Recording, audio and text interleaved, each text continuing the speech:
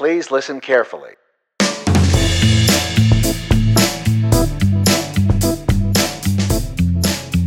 Welcome to Christians in the Public Square with your hosts Cole Bennett and Scott Self. Hi, Scott. Hey, Cole. This is the beginning of a podcast by two brothers. We like to say brothers from another mother, We do. but that's probably copyrighted.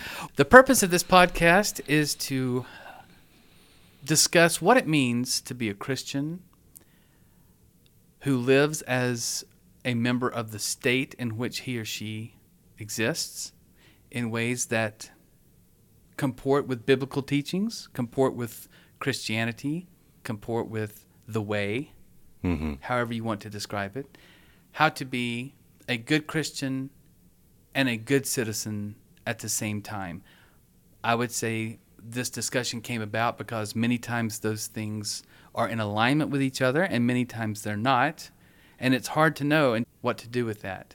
I'm with you. And I think the other thing is, Cole, you sometimes get the idea that being a Christian means you're a good citizen, that it's inexorable. Right. And I'm not sure that we always have the faculty to understand the relationship between those two things. And in our lifetime especially, those two things have been mixed quite a bit in every medium of rhetoric that we have been exposed to. They've been mixed sometimes together, and sometimes they have been mixed to highlight the contrast between them. And the discussions that we have had have brought us to a place where we think having a podcast would be a good idea. So let's introduce each other. Okay. Do you want me to introduce you? Ladies and gentlemen, No, I don't. in the red corner, I think you're in the red shilling corner. for the libertarians. Yes. Yeah, so my best friend is Cole Bennett. He is a libertarian, but he's also a good person. I don't know if I like the way that sounds. And my best friend over here, my bro from a different mother, is Scott Self, who is a self-described socialist libertarian, which is different from a plain libertarian, or I should say a mainstream libertarian, in ways that he will describe. It's also different from being a socialist. That's right. Yeah. Those are very different things. And so before we started this, in fact, let's just start here. Okay.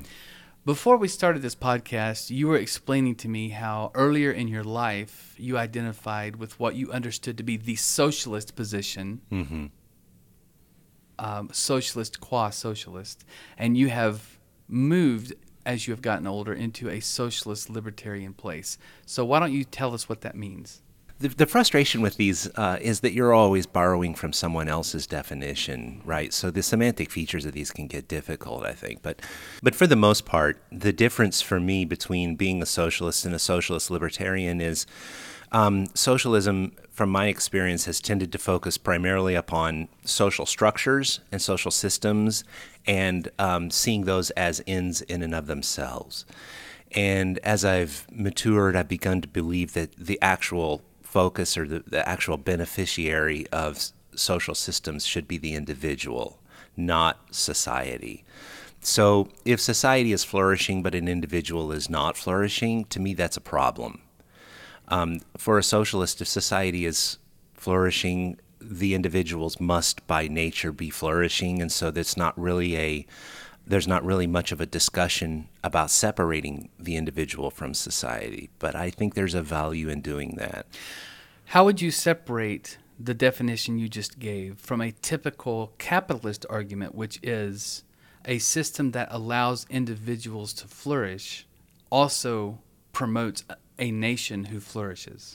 Yeah, so to me, the more you move toward the libertarian side, the more the liberty of the individual becomes impetus for society's benefits, right? So if everybody is free, then society is free and everything is great. I'm not sure that works from my point of view. I'm not convinced that works. And I do believe that there are times in which social structure needs to be put in place to preserve the liberty of an individual. beyond the executive and judicial branches of government. Well, yeah. So beyond police and law and courts. It could be a lot of different kinds of institutions like Okay. churches. It could be, and frankly, there are other, sometimes for better and for worse, there are institutions that weigh for and against the individual liberties of an individual. That sounds redundant. I'm a member of the NARA, the National Association of Redundancy Association. I think many of us are members of that. Okay, so I want to push farther to make sure that Okay. our audience understands, because it sounds very close to the free market argument, which is probably a consequence of your being a socialist libertarian rather than just a pure socialist, right? Right. Because the free market argument is, if we are free to pursue our own self-interests and free to make private contracts with each other that are enforced by judicial branches and executive branches of government, and free to own land and have land and property ownership guarded, then individuals will flourish and build wealth and create job opportunities, after which time the nation itself will build wealth. This was the Smithian argument in Wealth of Nations. And so I'm a little unclear how you're differentiating that deeply. From my point of view, you have a great deal of faith in, and I mean that in the most generous way possible, but you have a kind of faith in the benefit of market, right? Where I from my point of view, I think the market can be one of the forces that limits individual flourishing and individual liberty. So my concern is to limit power of any structure that would mitigate individual liberty, and I would include the market as one of those possible forces. I would include government as one of those possible forces. I would include racism as one of those possible forces. Religion, yeah, definitely. So I'm actually not convinced that the market is necessarily a trustworthy methodology for ensuring individual flourishing. I think where you and I tend to agree is the benefit of individual flourishing. Where we start to disagree and what pulls us apart and on the spectrum has more to do with what remedies most avail the individual with liberty or to liberty. Avail them to liberty? Mm-hmm. Yeah. Okay, so you see, if I can paraphrase and you tell me if I'm right, you see a free market as a very powerful entity that can both promote flourishing and promote destruction if left unchecked. It's like a knife. Yes, okay. It can be used to carve a beautiful carving. It can be used to cut meat, and it can also be used to stab someone. Even when used as it is intended. Mm-hmm. Okay. So that's probably where we're going to part ways. Is that now? Keep in mind one of the problems on my side, Cole, is that so can government, right? Sure. I'm actually of the opinion that any structure, any institutionalized structure, can limit the individual liberty of a person, and that's a problem. I'm just willing to throw the market in with that group. And any structure that mitigates power and preserves the liberty of the individual, to me, is preferable. So that would separate you from a typical, or I would say a mainstream socialist, because a socialist believes quite a bit in the sanctity of government structures. Or of social structures. Of social structures. Yeah. Oftentimes, in our case, it would be the government. Right. Yeah. And so, are you interested in answering the question, if you were designing a society from scratch? I always like to say, if you were on a cruise ship that wrecked on an uninhabited island, and they all looked at you and said, "Please set up. You're the smartest person here." Write the Constitution. Yes. I don't know why a cruise ship would look at you and say, "You're the smartest person here," but they might. You would have to take off the clothes I know you'd be wearing, the cabana wear and so forth.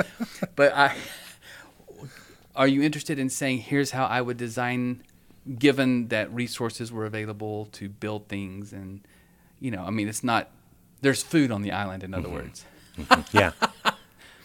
But we have to make sure that Larry doesn't stab Bob, right? We have to create some social order. Sure. And then manage the system by which we create that social order. And I think the Constitution, I'm happy with our Constitution to a certain degree. I don't bow down before it but by any means. I'm somewhat skeptical of some of the principles in our Constitution, but one of the things I'm skeptical about is that the Constitution does not envision all of the different facets of power. It only considers government or state elements of power. And to me, I think having a Constitution that also mitigates capital and transactions and mitigates the way markets work, to me would potentially preserve the rights of the individual or the liberties of the individual. And what I mean by that is the checks and balances that exist within the Constitution, I think, have to be broader than just the state. Those checks and balances have to be a larger consideration than just the state. Okay, so we're back on the island. Yeah. I'm eager to hear some detail about what you might design. So my detail would include not only, it would start with the Constitution. Okay, in my ideal world, yes. It would be similar to the United one States we have. Constitution. Oh, okay. It would be All right. similar. Okay. Except I would also want to include articles that dealt with the distribution of coconuts on the island and how the members of the community transact through their coconuts.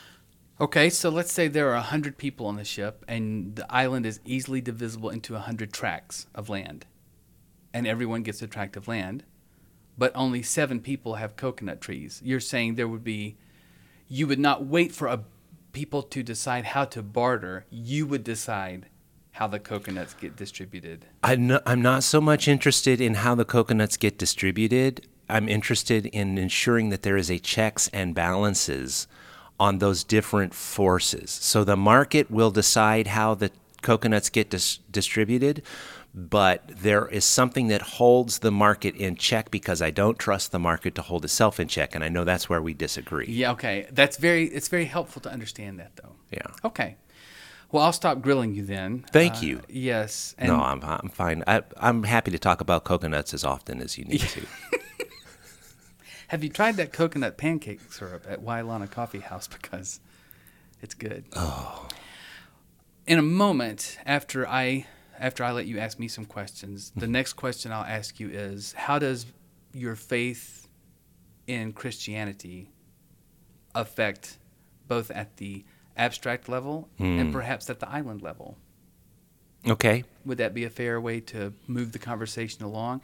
And then we have some guiding principles for each podcast that we want to talk about. I think that'd be great. Yeah. Before we get to the Christian, because the Christian, how to be a Christian in our understanding of the best way of government involves those guiding principles. So, I am a libertarian. So yeah, let me ask you. Please. We're on the cruise ship, and you're the one who's the smartest person. Again, I don't know why you would be easy to selected. imagine, I think. Unless you're on that ship. No.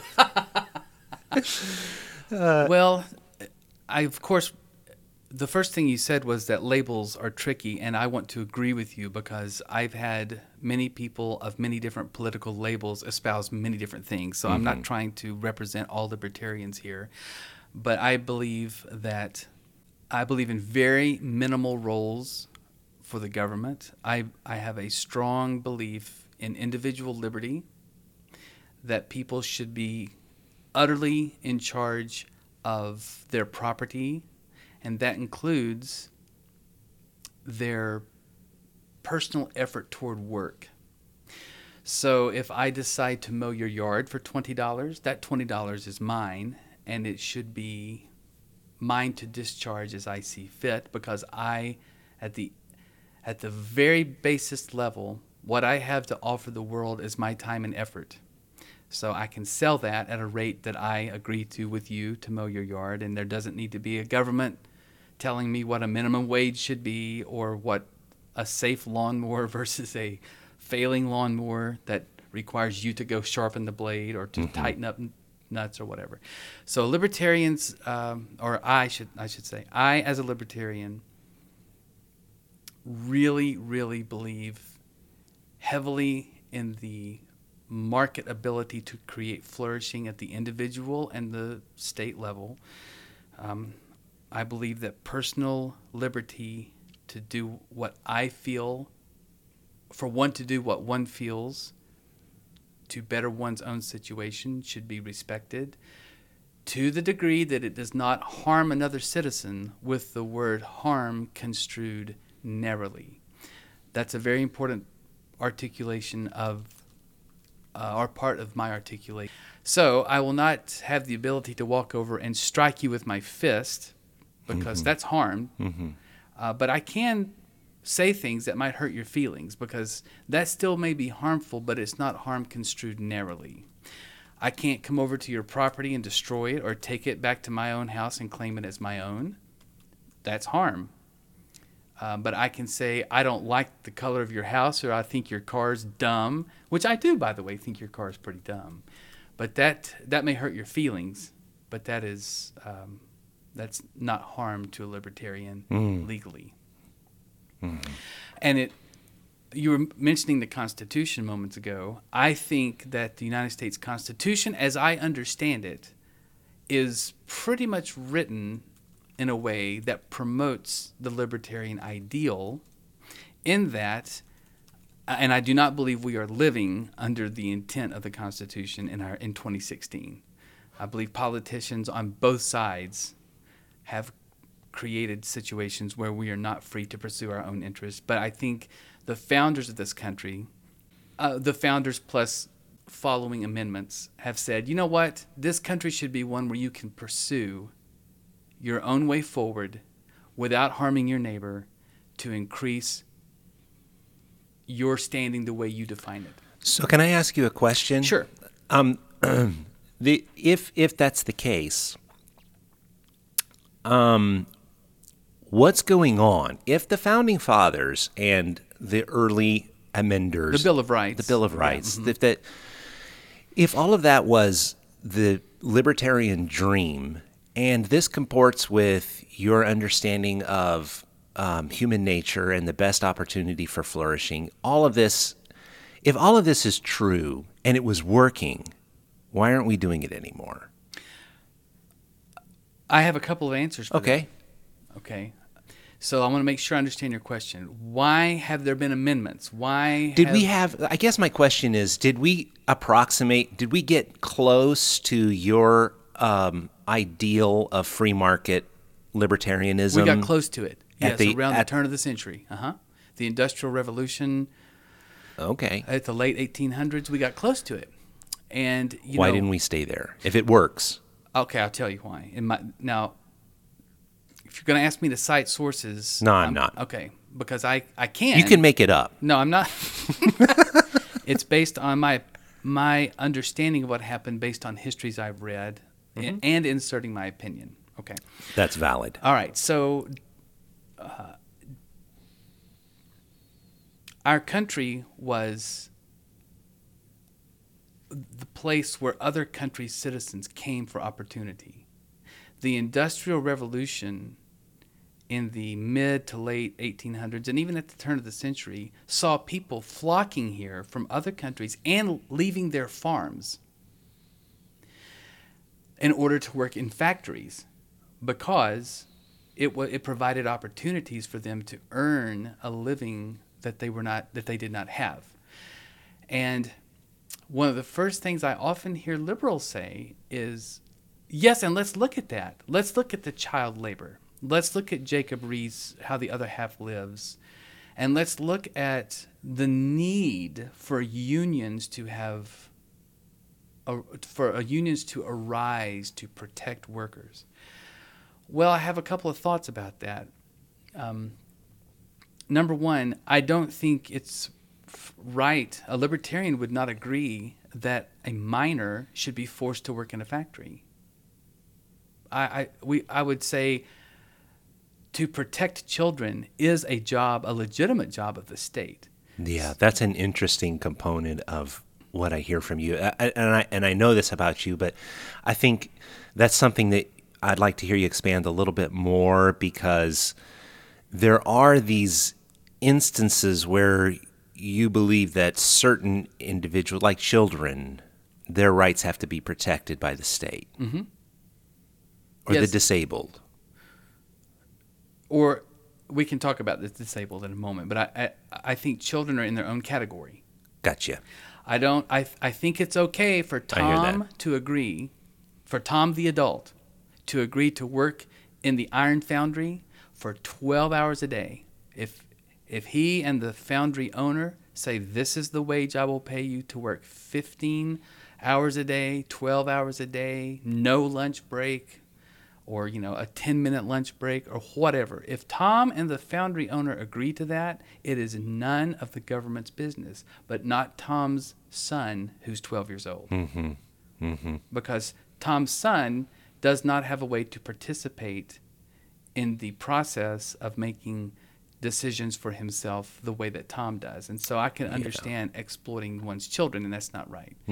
So I'm not talking about that. Right. But liberals say, look at the conditions they were working in. The Triangle Shirtwaist Factory brought attention to buildings that had no codes, and when fires broke out, what would we have done had the government not stepped in and said, you will build buildings this way, you will have doors that open, And what I want to say about that is, if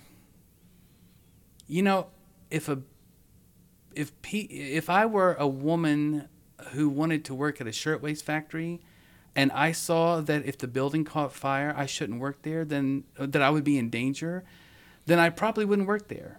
And I'm not blaming those women who were there. I'm not saying they were stupid. Right. I was saying at that point, multi-story buildings were coming on.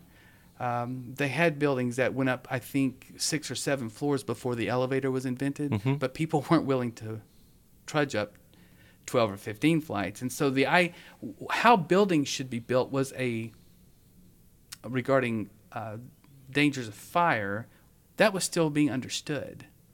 And I don't think it was necessary for a government to come along and say, you can't operate a business unless you build a building this way and have doors that open this way and have windows without bars on them.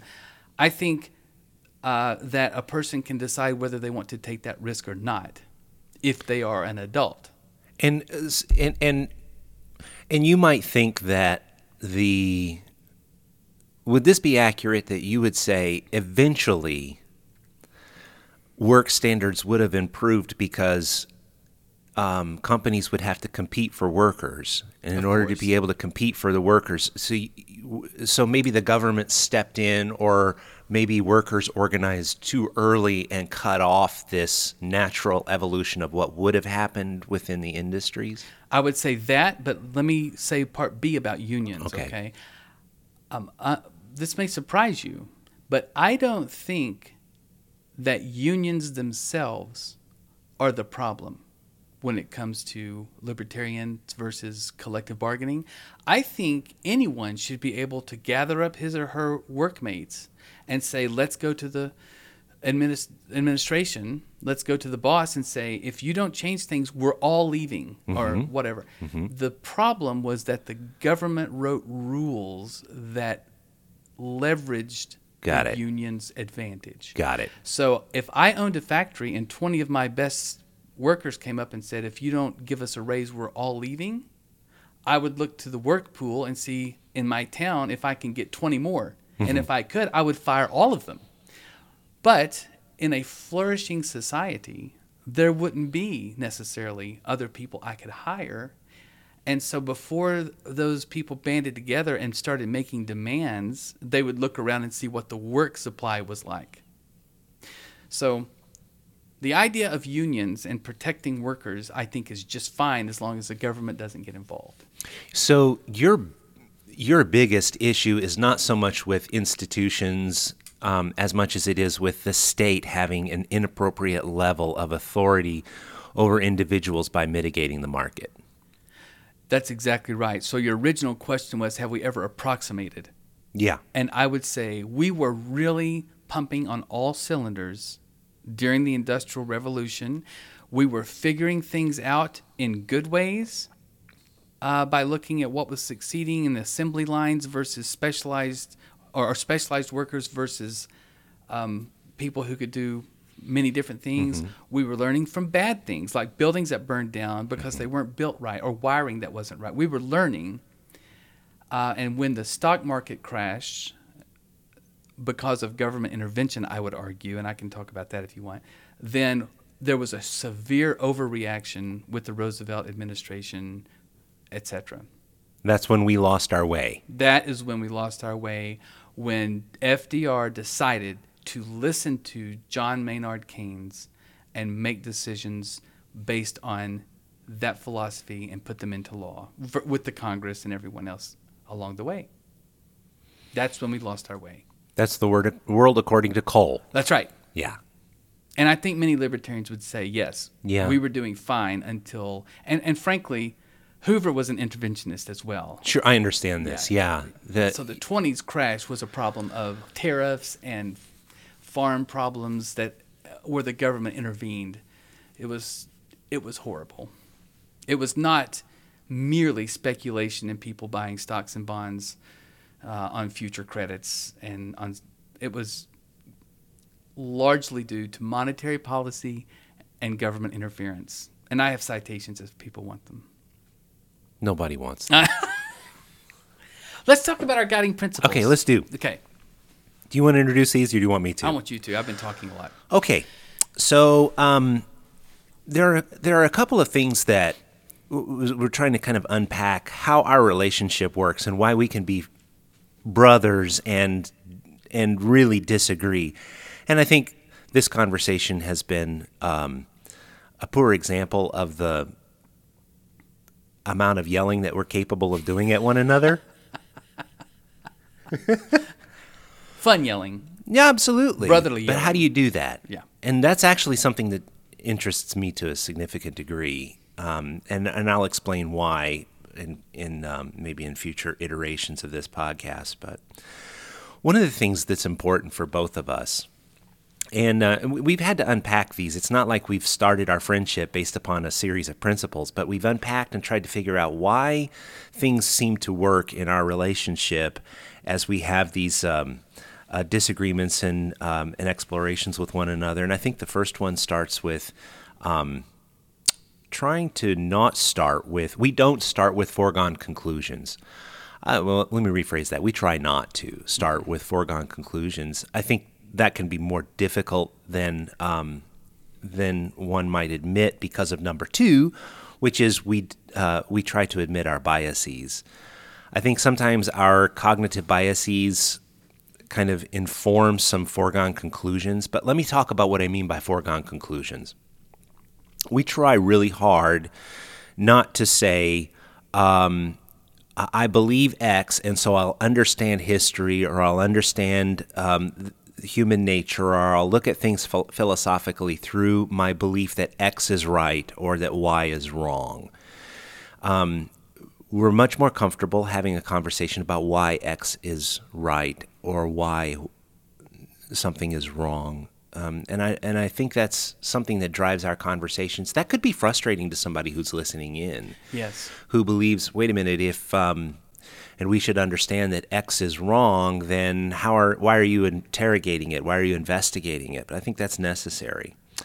We try to admit our biases. I have a real bias against the market. I actually believe that it can create, my bias is that the market is bad, right? Right. And there are so many places where I've had to re-examine that, whether in conversations with you or whether in my own scholarship, I've got to re-examine my biases. And the third, this one was difficult for us to explicate. that we are skeptical of data-driven research.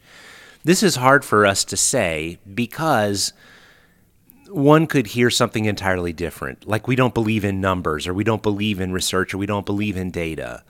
That's not what we mean. It just means we're not jumping off a bridge because we read a study that says X, Y, or Z. That's right. You will not hear us often say, studies show, so therefore this is the way it is. Right. We might say, we have read some interesting studies, and the names of them, for example, are these, and they argue this, and that seems like a good argument, rather than saying, this is the way it is because studies show. Yeah, I think we are appropriately skeptical of anybody who throws in front of us a chart, right? Right. And I think the more you understand data, the more you understand its difficulty in interpretation. I mean, there are hermeneutical principles that are applied to interpreting data, and they're rarely clear. They're rarely clear, especially in these conversations where a correlation sometimes is interpreted as a causal relationship. My favorite example of this is the Great Polio Scare of the 1960s. Have you heard of this? I don't know. So there was some research that saw that ice cream sales went up in the months of June and July, which is also when the incidence of polio seemed to onset. And so it became somewhat of a national phenomenon, this fear that ice cream was causing polio. And because you can clearly see a strong correlation between these two incidents, the number of ice cream sales and the number of people getting polio. I mean, that was very clear. But that causal link is probably not there, right? It's probably because they're eating ice cream and then going swimming, right? With people at the pool who have polio. Who have polio. Yes, right. Right, yeah. And even at a more simplistic level of skepticism toward data and research are questions like, well, how many people did they interview for this study? Was there a diversity of where they lived and how old they were, and did there need to be a diversity? So even very simple questions toward data, before we even get to the hermeneutics of interpreting them, those are important questions, and we feel it's necessary to ask them. Let me give another quick example of your numbers 1 and 2 of where we have our biases and we don't start with foregone conclusions and try to interpret the world that way. I've had in the past, my adult life, I've had people say both things to me. It's hard to. I don't understand how you can be a Christian and not vote Republican, and I don't understand how you can be a Christian and not vote for Democrats.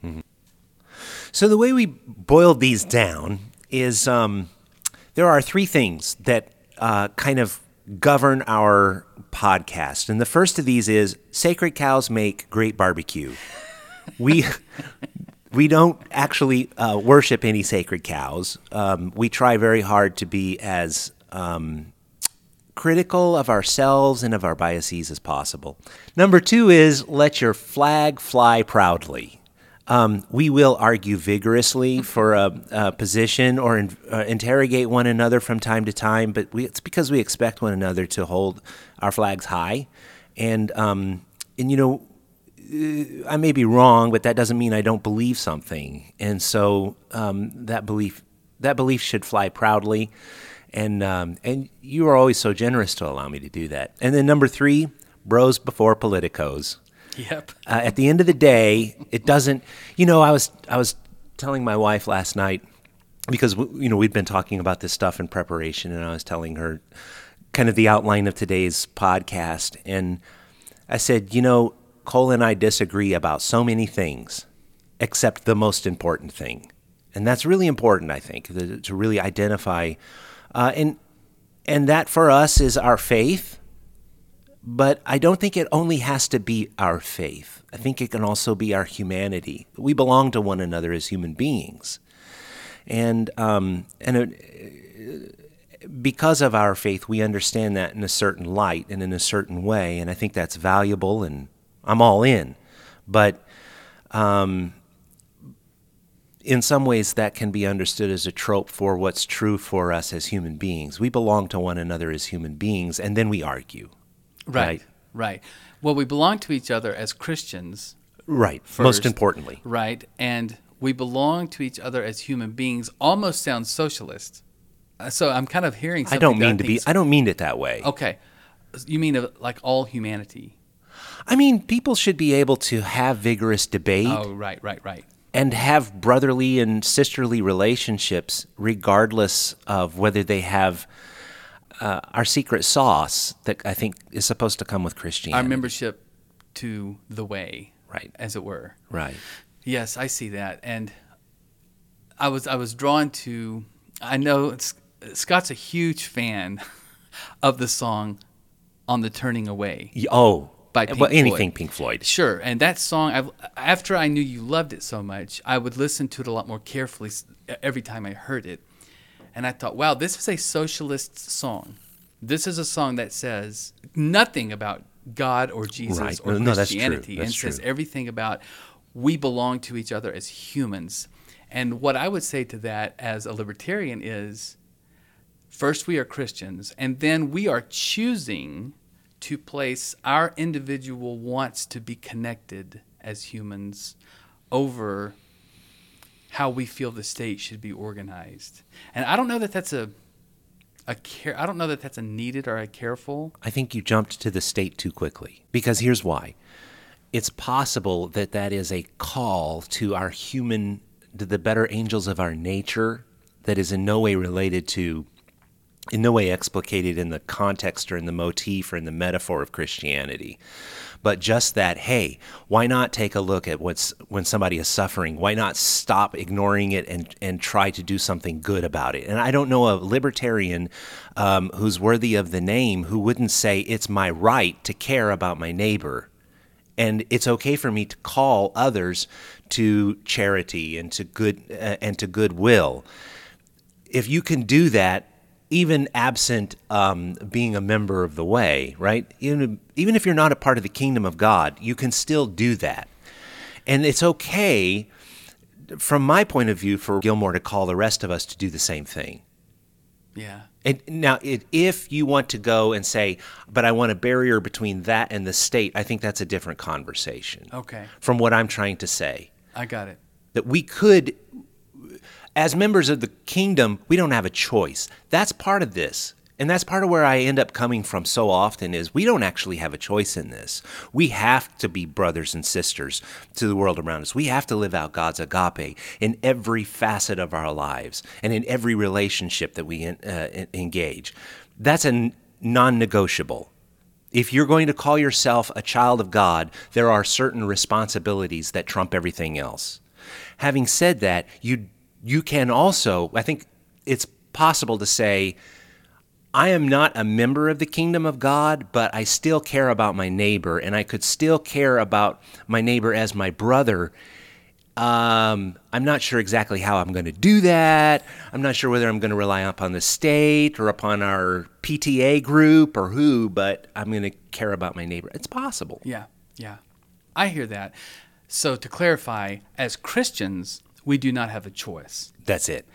And I think you would say, as a socialist libertarian, you almost don't have a choice.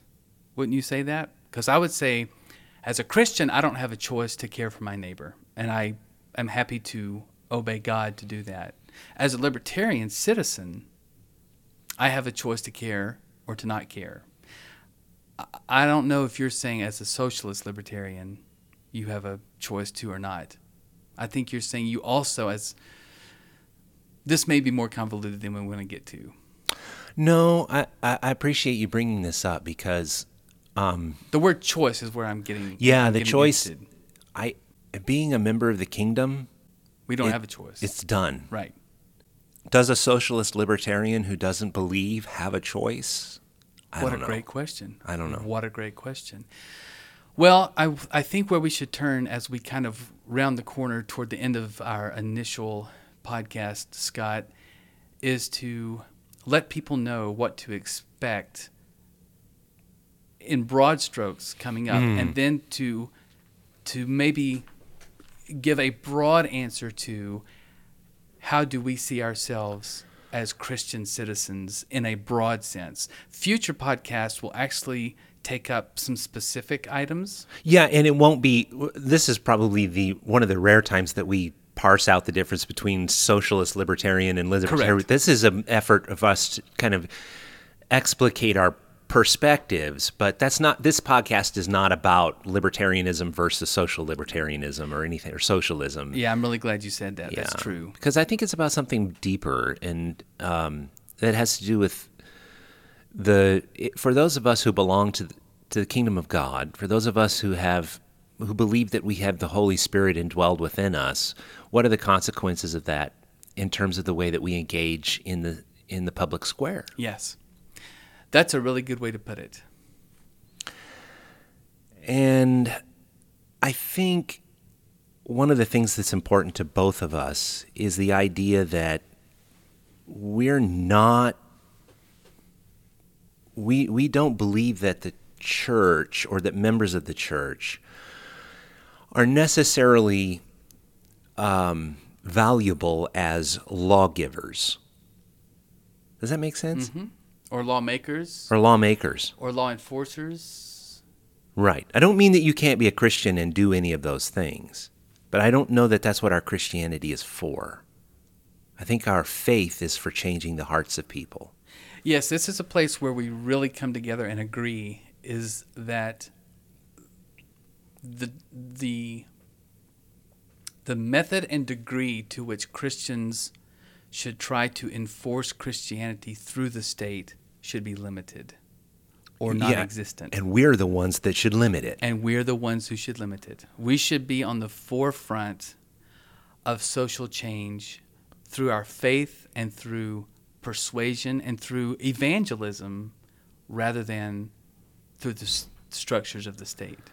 Yeah, because the structures of the state are distributions of power, and I don't know that engaging in or participating in that power distribution is actually the role of the church, at least biblically. Right. In the New Testament context, there doesn't seem to be a strong empathy. And I feel like I could proof text some stuff to argue against myself, but writ large, the New Testament seems to be dealing with the dispositions of the individual Christian and the way they engage in the state. And when Paul tells the church to lift holy hands in prayer in 1 Timothy chapter 2, he's telling the church the disposition, he's describing the disposition of those who are members of the way and how they engage in political discourse or in the public square. Mm-hmm. And ours is not so much finding ways to wield power, but finding ways to love the people around us. That ends up being subversive and powerful in its own way.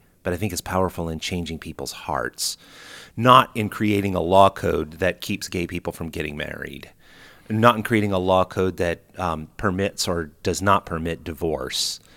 Those law codes ought to be irrelevant to us, because let's say we create a law that says no adultery. We get it on the books. If I understand Jesus correctly in the Sermon on the Mount, we still have a problem, right? And the problem is that hearts haven't changed and that lust may still exist, and it's our responsibility to be the emissaries of a better way that involves changing somebody's heart. What happens to the law is less relevant to us in our conversations, which I think is unique in Christianity, unfortunately, or at least in Western Christianity. Yes, and so that brings up, as we wind down here, what is this podcast about then? Well, I think there are questions to answer about what kind of citizens should Christians be that take up some of the questions that have been placed on the table by society. I mean, we have good Christian friends turning to their churches to say, how should we feel about gay marriage? How should we feel about transgender bathroom laws? How should we feel about these things? And I think the churches are doing the best they can, and I think our question is, let's take a step back and ask, to what degree should we be asking these questions? To what degree should we participate? Or to what degree and when should we participate in state power structures anyway? Mm-hmm. And to what degree does it matter? And and have there been, what does the Bible have to say about being a good citizen? Mm-hmm. That we can extrapolate meaning for 2016? And how have people misextrapolated things? And what outcomes do we expect? that's right. That's right. So do we really expect to eradicate evil by passing laws? Yes. Or do we expect to be able to change hearts in people that to which end ultimately the laws become irrelevant? And there may be listeners. And if I understand Paul correctly, that's what he's going for. Well, there may be listeners who say yes. Right. Absolutely. And let's talk about it. I think it's worth investigating. I think it's worth We have a bias. Right. But I think it's worth investigating. So talk a little bit about what our next episode is going to be. This was actually what we called episode 0 to introduce ourselves in the podcast. And our episode 1 is going to be concerned with the questions, should Christians be concerned with the state at all? Should we even participate? Should we adopt some of the scholars and philosophers through our Christian history who have said, just divorce yourself and live in a commune? Right. Is there merit in that? And if that's one extreme position, and the other extreme position, I think, is to try to build a theocracy. Mm-hmm. So how should we talk productively about that continuum? I think it's going to be a fascinating conversation. I'll bet we're going to be awesome. It is. It is interesting because there is a kind of bias that exists within Christianity in 2016 that, of course, we should do whatever we can to change the state, and that conversation is richer than just what our current Christian culture would explicate. Right? It's been there's been a lot of conversation. And that great conversation, I think, needs to be understood in a larger context. Okay. Reevaluated. Well, I'm Cole Bennett, and I'm on the right. And I'm Scott Self, and I'm somewhere else. That's right.